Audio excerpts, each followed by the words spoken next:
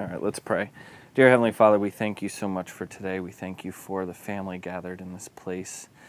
Lord, and as we gather together to hear your words, just open our ears to hear, our eyes to see what you're showing us, Lord, and just reveal yourself even more. We give glory and honor to you this day. In Jesus' name, amen. So just like before, Proverbs 9:10 is the whole reason that we are doing this, that the knowledge of God is understanding. And so the more we learn about God, the more we gain wisdom and understanding as to who he is, how he operates in our life, and how we react. So the last time we looked at hands and just saw the different types of hands, and the hands of the Creator, the hands of the Provider, the hands of the Almighty, and the hands of the Father, and just how they work in our lives and operate. And in the process of me researching the hands, a lot came out about the right hand of God, the right hand of the Almighty. And so I didn't want to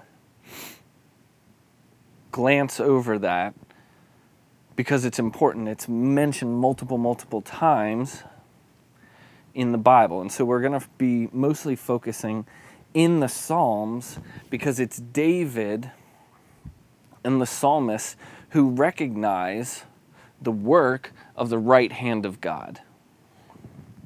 And so, a little background is that the right hand symbolized strength. The right hand was the dominant hand. Anything other than the right hand was considered weakness. Before the advent of toilet paper, the left hand was used. So you always shook with the right hand. You ate with the right hand. It was your strength. It was your, provision, gathering things. It was your sword arm. So whenever a reference is referred to the Lord's right hand, it was interesting to see how it was used, because that was a focus. That was it was a place of respect.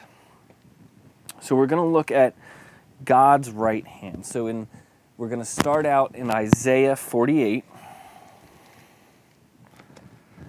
verse 13. And this is God speaking. He says, "Listen to me, O Jacob, and Israel, my called. I am he, I am the first, I am also the last. Indeed, my hand has laid the foundations of the earth, and my right hand has stretched out the heavens. When I call them up, they stand up together." Or when I call to them, they stand up together. So his right hand stretched out the heavens. So we talked about the Creator, and that he created all things. But it was his hand that stretched out the heavens. The strength of his right hand laid the foundations of everything. So that's just setting the what's that word I'm looking for? Setting the stage. It's setting the stage to tell you just what the purpose of God, how God uses his right hand. And so if we go to Psalm 17, verse 7. And so in verse 6 he says, "I have called upon you, for you will hear me, O God. Incline your ear to me and hear my speech. Show your marvelous loving kindness by your right hand, O you who saves those who trust in you from those who rise up against them." So it's a marvelous loving kindness of his right hand that rises up and saves those who call on him.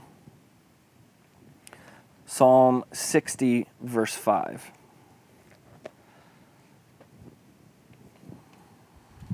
Starting in verse 4, "You have given a banner to those who fear you, that it might be displayed because of the truth, that your beloved may be delivered. Save with your right hand and hear me."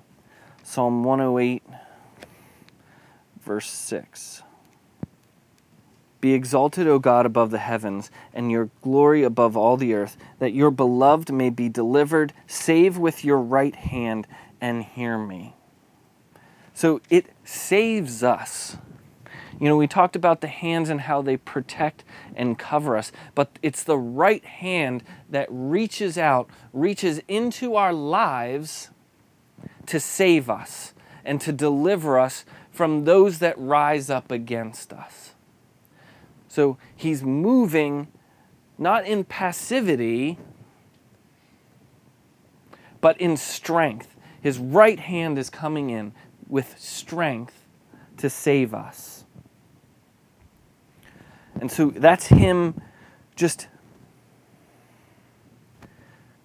acting, right? It's strong enough to roll out the heavens, and it's strong enough to deliver us from those that seek to destroy us. But so when we're looking at it in our lives, like how do we see it? How do we pick out when God's right hand is in operation in our lives? You know, do we just expect him to, you know, grab us by the shirt collar and pick us up and move us somewhere? I mean, he could. But honestly, it's delivering us from those that are lying. You know, the right hand of God is coming in. And so if somebody's, you know, spreading falsehoods, spreading lies about you, that right hand can come in and deliver you and reveal the truth. Save you from, you know, shame. Save his name from shame. Save you, you know, from hurt and pain. You know, that can be an application of the Lord. But there's something that I want us to look at, and we're going to take a look at it here shortly, is that he strengthens us, and he strengthens our right hand with his. You know, he purposes for us to not be weak. You know, we are weak, and in our weakness he is strong. But in our weakness he shows his strength by strengthening our right hand. So if we go to Psalm 16, verse 8, starting in verse 7, I will bless the Lord who has given me counsel. My heart also instructs me in the night seasons. I have set the Lord always before me, because he is at my right hand, I shall not be moved. Though thousands may fall before me, the Lord is at my right hand and I won't be moved. Psalm 18, verse 35. You have also given me the shield of your salvation. Your right hand has held me up. Your gentleness has made me great. You enlarged my path under me, so my feet did not slip. So here he is, not only holding me up and making us great, but he is. It says again that he's going to straighten our path, make wide our path, and he keeps our feet from slipping. Isaiah 41:10. We'll start in verse 8. But you, Israel, are my servant, Jacob, whom I have chosen, the descendants of Abraham, my friend. You whom I have taken from the ends of the earth and called it from its farthest reaches, and said to you, you are my servant, I have chosen you and have not cast you away. Fear not, for I am with you. Be not dismayed, for I am your God. I will strengthen you. Yes, I will help you. I will uphold you with my righteous right hand. Yea, though I walk through the valley of the shadow of death, and I will fear no evil, because you are with me. Promises right here in his own words. He is speaking to Israel. He's speaking to us, those that are followers, that he's called from its farthest reaches. And he says to you, Tyler, you are my servant, and I have chosen you and have not cast you away. Fear not, for I am with you. Be not dismayed, for I am your God. I will strengthen you. Yes, I will help you. I will uphold you with my righteous right hand. You know, when everything seems against you, when life doesn't seem to go your way, when you sin and you start to see the darkness envelop you, it's the right hand that helps you up. It's the right hand that pulls you up. Psalm 80, and we'll start in verse 14. Return, we beseech you, O God of hosts. Look down from heaven and see and visit this vine and the vineyard which your right hand has planted, and the branch that you made strong for yourself. It is burned with fire. It is cut down. They perish at the rebuke of your countenance. Let your hand be upon the man of your right hand, upon the Son of Man whom you made strong for yourself. Then we will not turn back from you. Revive us, and we will call upon your name. You know, so even here in this psalm, David's saying, I am your vine. I'm planted in this vineyard that you have put me in. And here I am. I feel like I'm burned with fire and I'm cut down. You planted me. You put me here. Your right hand placed me in a position of strength, in a position that I need to be strong in, yet I'm weak, I'm burnt, I'm cut down. But here he is calling on the right hand of God to come down and rest on him, to strengthen him. You know, it's important. You know, he doesn't go, God, give me your hands, give me your hands. No, he pointedly calls to the Lord and asks him specifically for his right hand to reach out and strengthen him.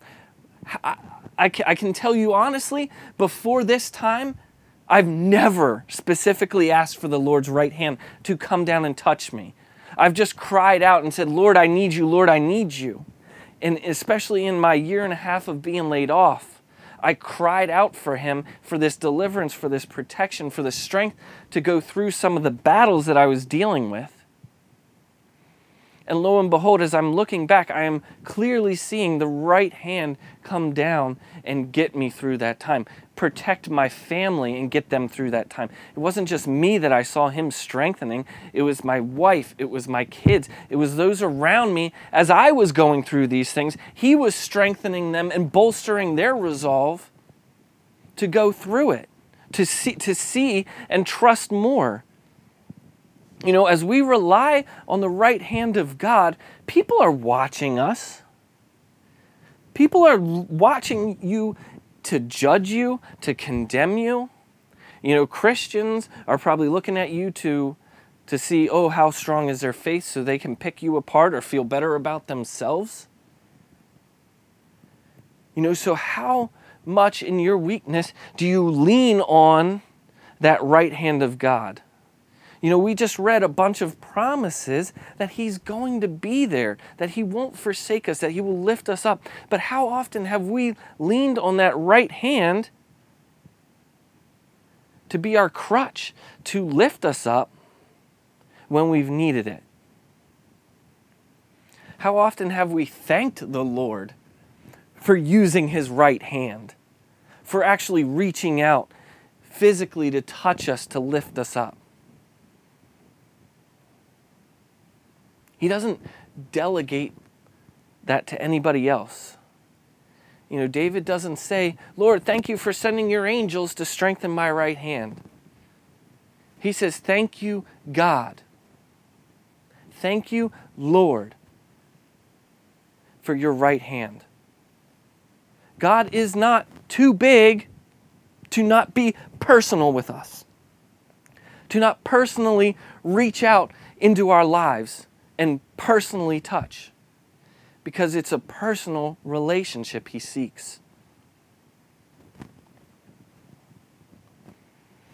You know, when people shook hands, you know, before legal agreements, a handshake was a legally binding thing. If you shook hands with somebody and you used your right hand, the Lord is using his right hand, and as he makes contact with us, he's making these promises and these vows. There is no, he's holding his left hand behind his back and crossing his fingers saying, I don't really mean it. There's no deceit in the Lord. The promises he makes, the promises he keeps. So Psalm 21. Start in verse 6.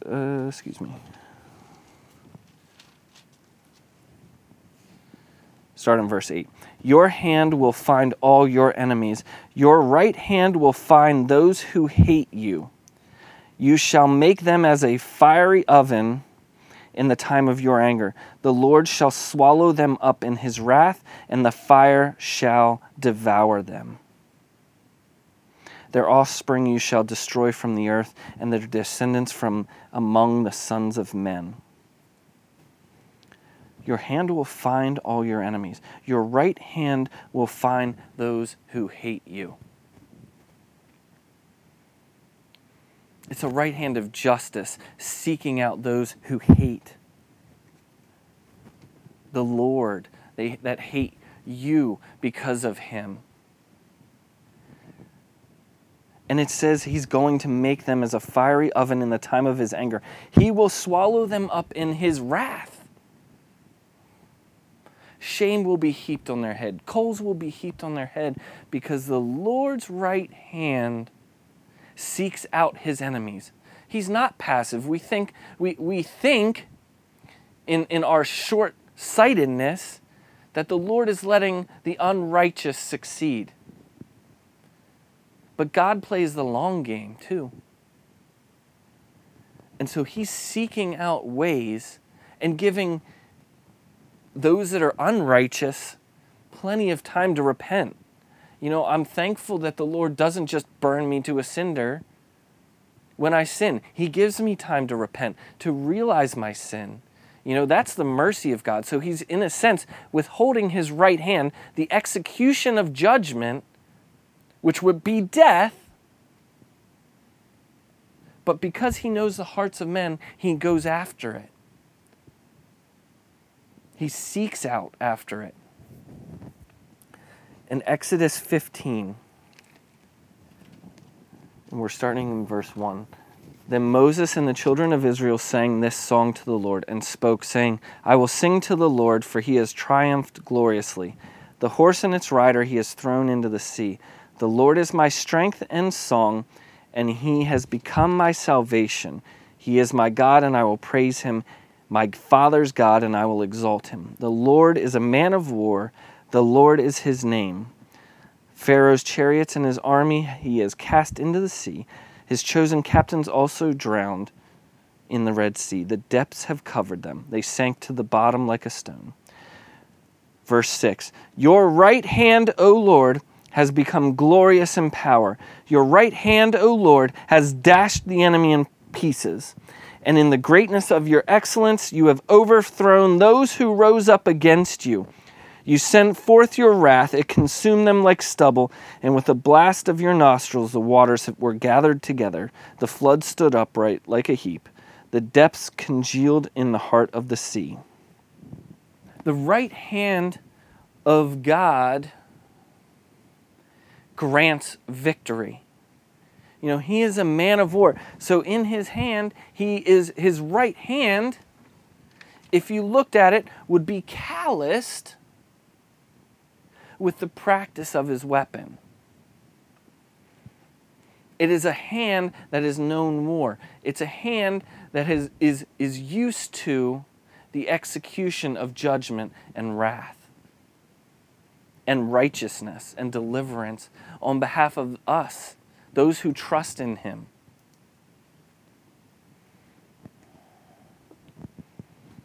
So he not only strengthens us to get us through these the tough times, the woe is me times. But his hand will then grant us victory. It will lift us up, it will strengthen us, and it will grant us victory if we call out and cry out for the right hand. So if we hit up Psalm 48, starting in verse 9, "We have thought, O God, on your loving kindness in the midst of your temple. According to your name, O God, so is your praise to the end of the earth. Your right hand is full of righteousness. Let Mount Zion rejoice. Let the daughters of Judah be glad because of your judgment." Your right hand is full of righteousness. Psalm 89, starting in verse 11. "The heavens are yours. The earth also is yours. The world and all its fullness. You have founded them. The north and the south, you have created them. Tabor and Hermon, you rejoice in your name. You have a mighty arm. Strong is your hand, and high is your right hand. Righteousness and justice are the foundation of your throne. Mercy and truth go before your face." Psalm 118, starting in verse 15. "The voice of rejoicing and salvation is in the tents of the righteous. The right hand of the Lord does valiantly. The right hand of the Lord is exalted. The right hand of the Lord does valiantly. I shall not die, but live and declare the works of the Lord. The Lord has chastened me severely, but he has not given me over to death. In the tents of the righteous, the right hand of the Lord does valiantly. It is exalted." In all these verses, it's talking about the power and how righteous this right hand is. You know, us in our hatred, in our sinfulness, in our humanness, we're very likely to just lash out at people. You know, how many times before you hear the full truth are you already formulating a response and a retort to somebody that you feel has wronged you? Yet come to find out that they've either been misquoted, they weren't even talking about that, they didn't even say that, it was just somebody's lying tongue. You know, but here we are, the Lord's righteous right hand doesn't move without purpose. It is exalted, and it is a position of power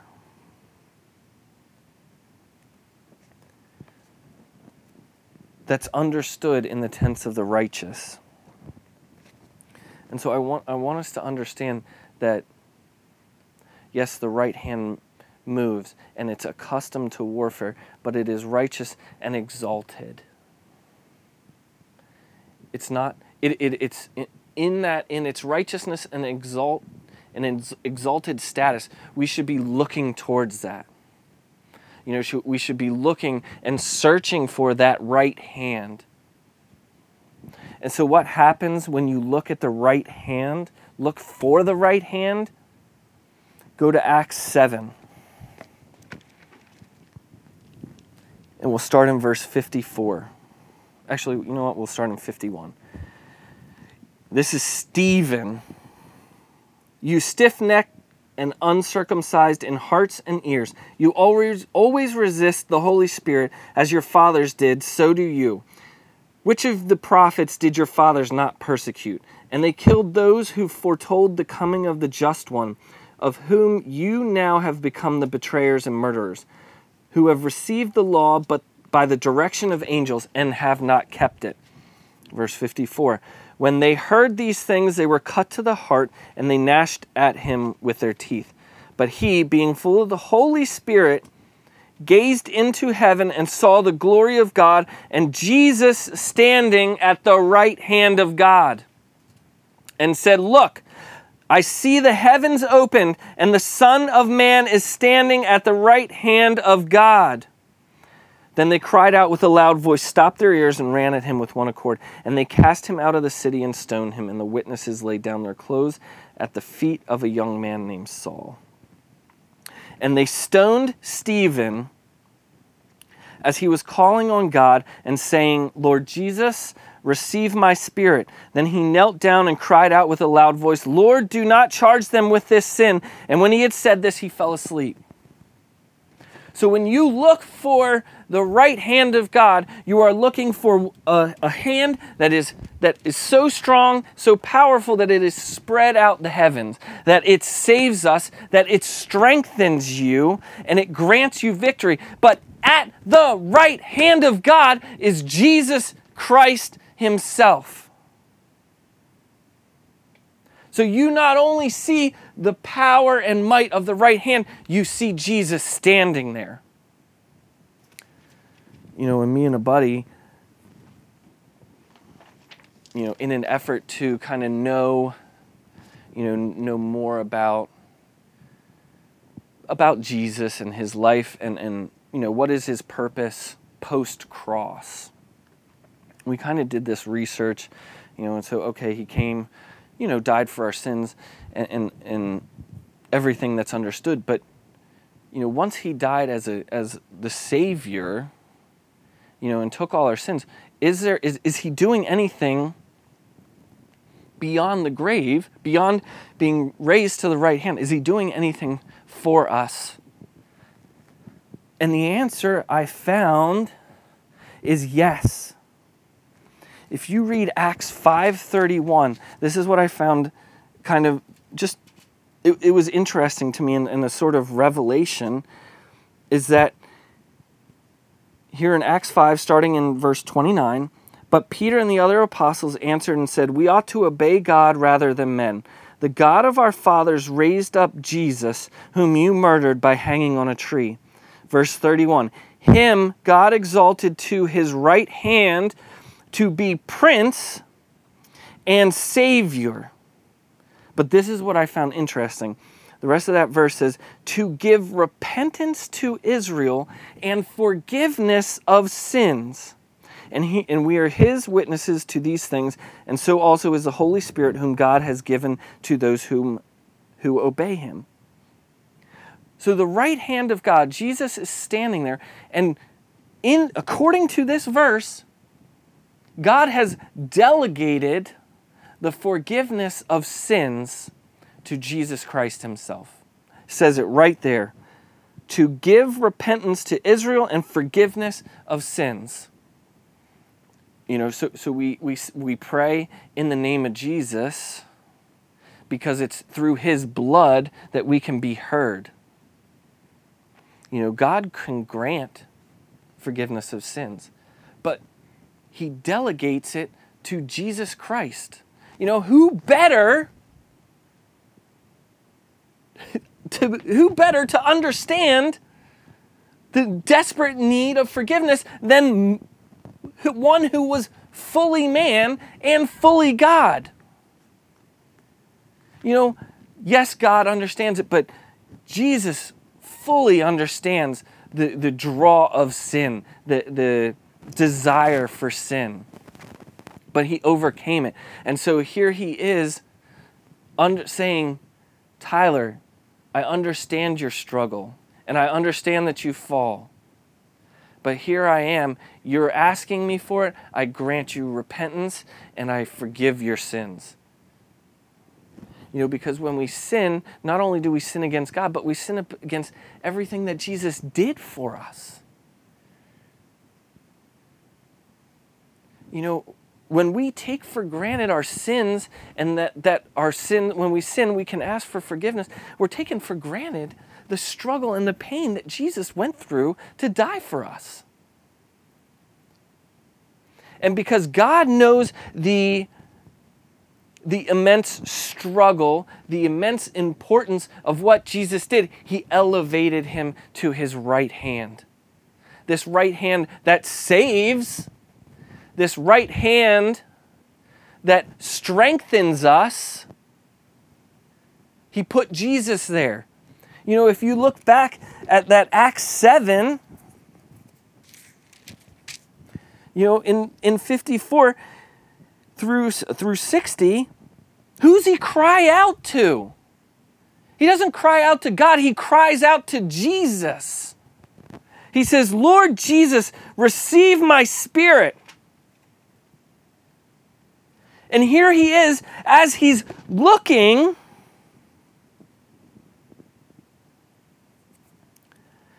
he's looking up at Jesus. He's seeing the open heavens. He's seeing God and Jesus together. He's saying, Lord, he's directing this, Lord, do not charge them with this sin. I have to believe he's looking at Jesus because God granted him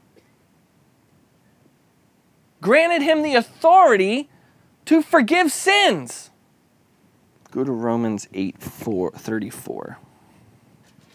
We'll start in 31. What then shall we say to these things? If God is for us, who can be against us? He who did not spare his own son, but delivered him up for us all, how shall he not with him also freely give us all things? Who shall bring a charge against God's elect? It is God who justifies. Who is he who condemns? It is Christ who died, and furthermore is also risen, who is even at the right hand of God, who also makes intercession for us. Who shall separate us from the love of Christ? Shall tribulation or distress or persecution or famine or nakedness or peril or sword? As it is written, for your sake we are killed all day long. We are accounted as sheep to the slaughter. Yet in all these things we are more than conquerors through him who loved us. So I have to understand that I am seeking Jesus Christ's forgiveness of sins. And then the Lord says, yo, Jesus, I have this thing against Tyler.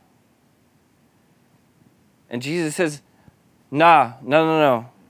His account's good. I have forgiven his sin. And God says, okay, cool. Probably not quite the conversation that happens in heaven, but we'll just say I was paraphrasing.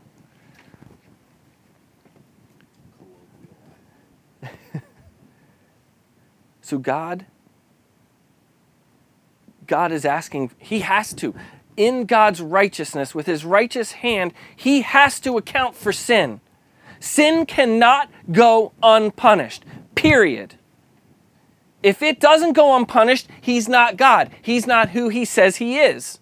So it has to be punished.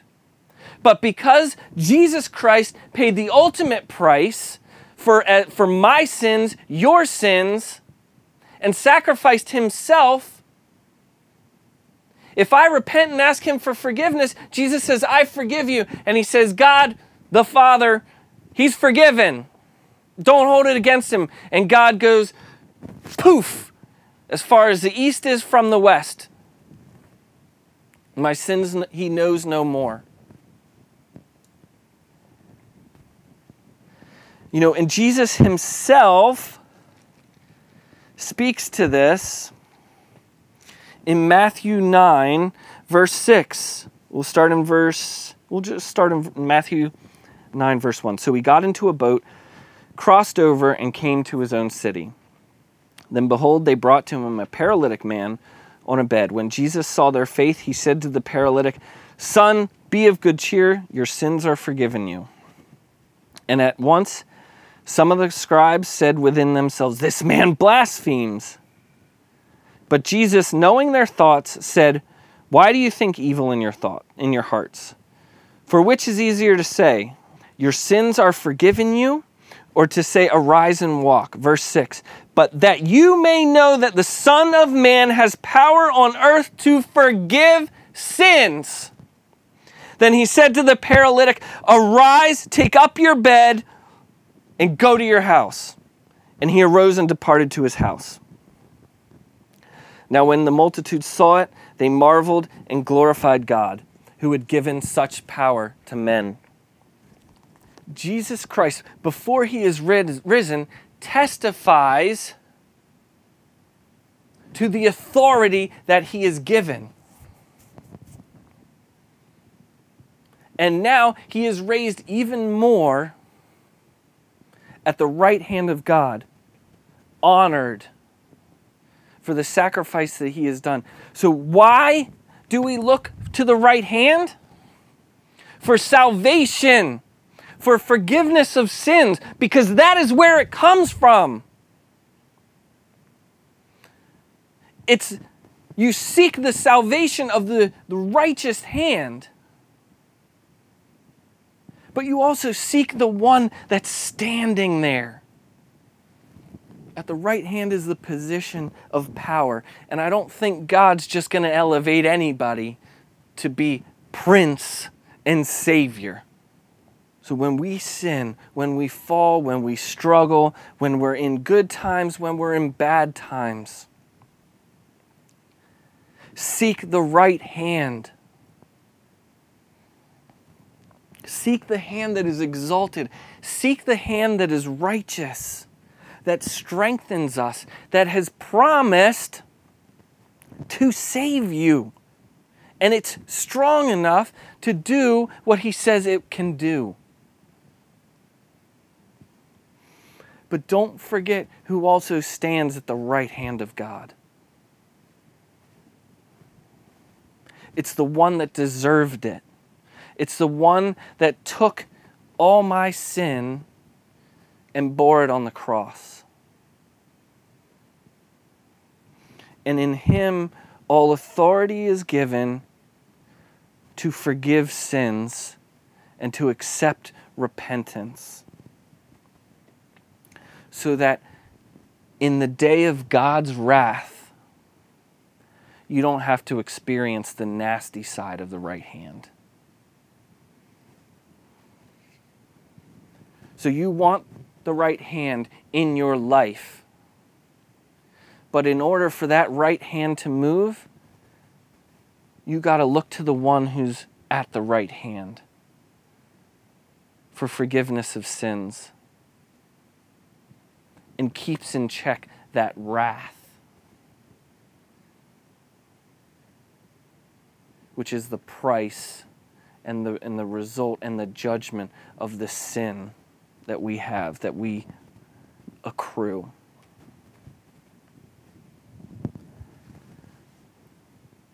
Look to the right hand for salvation. The right hand of God saves,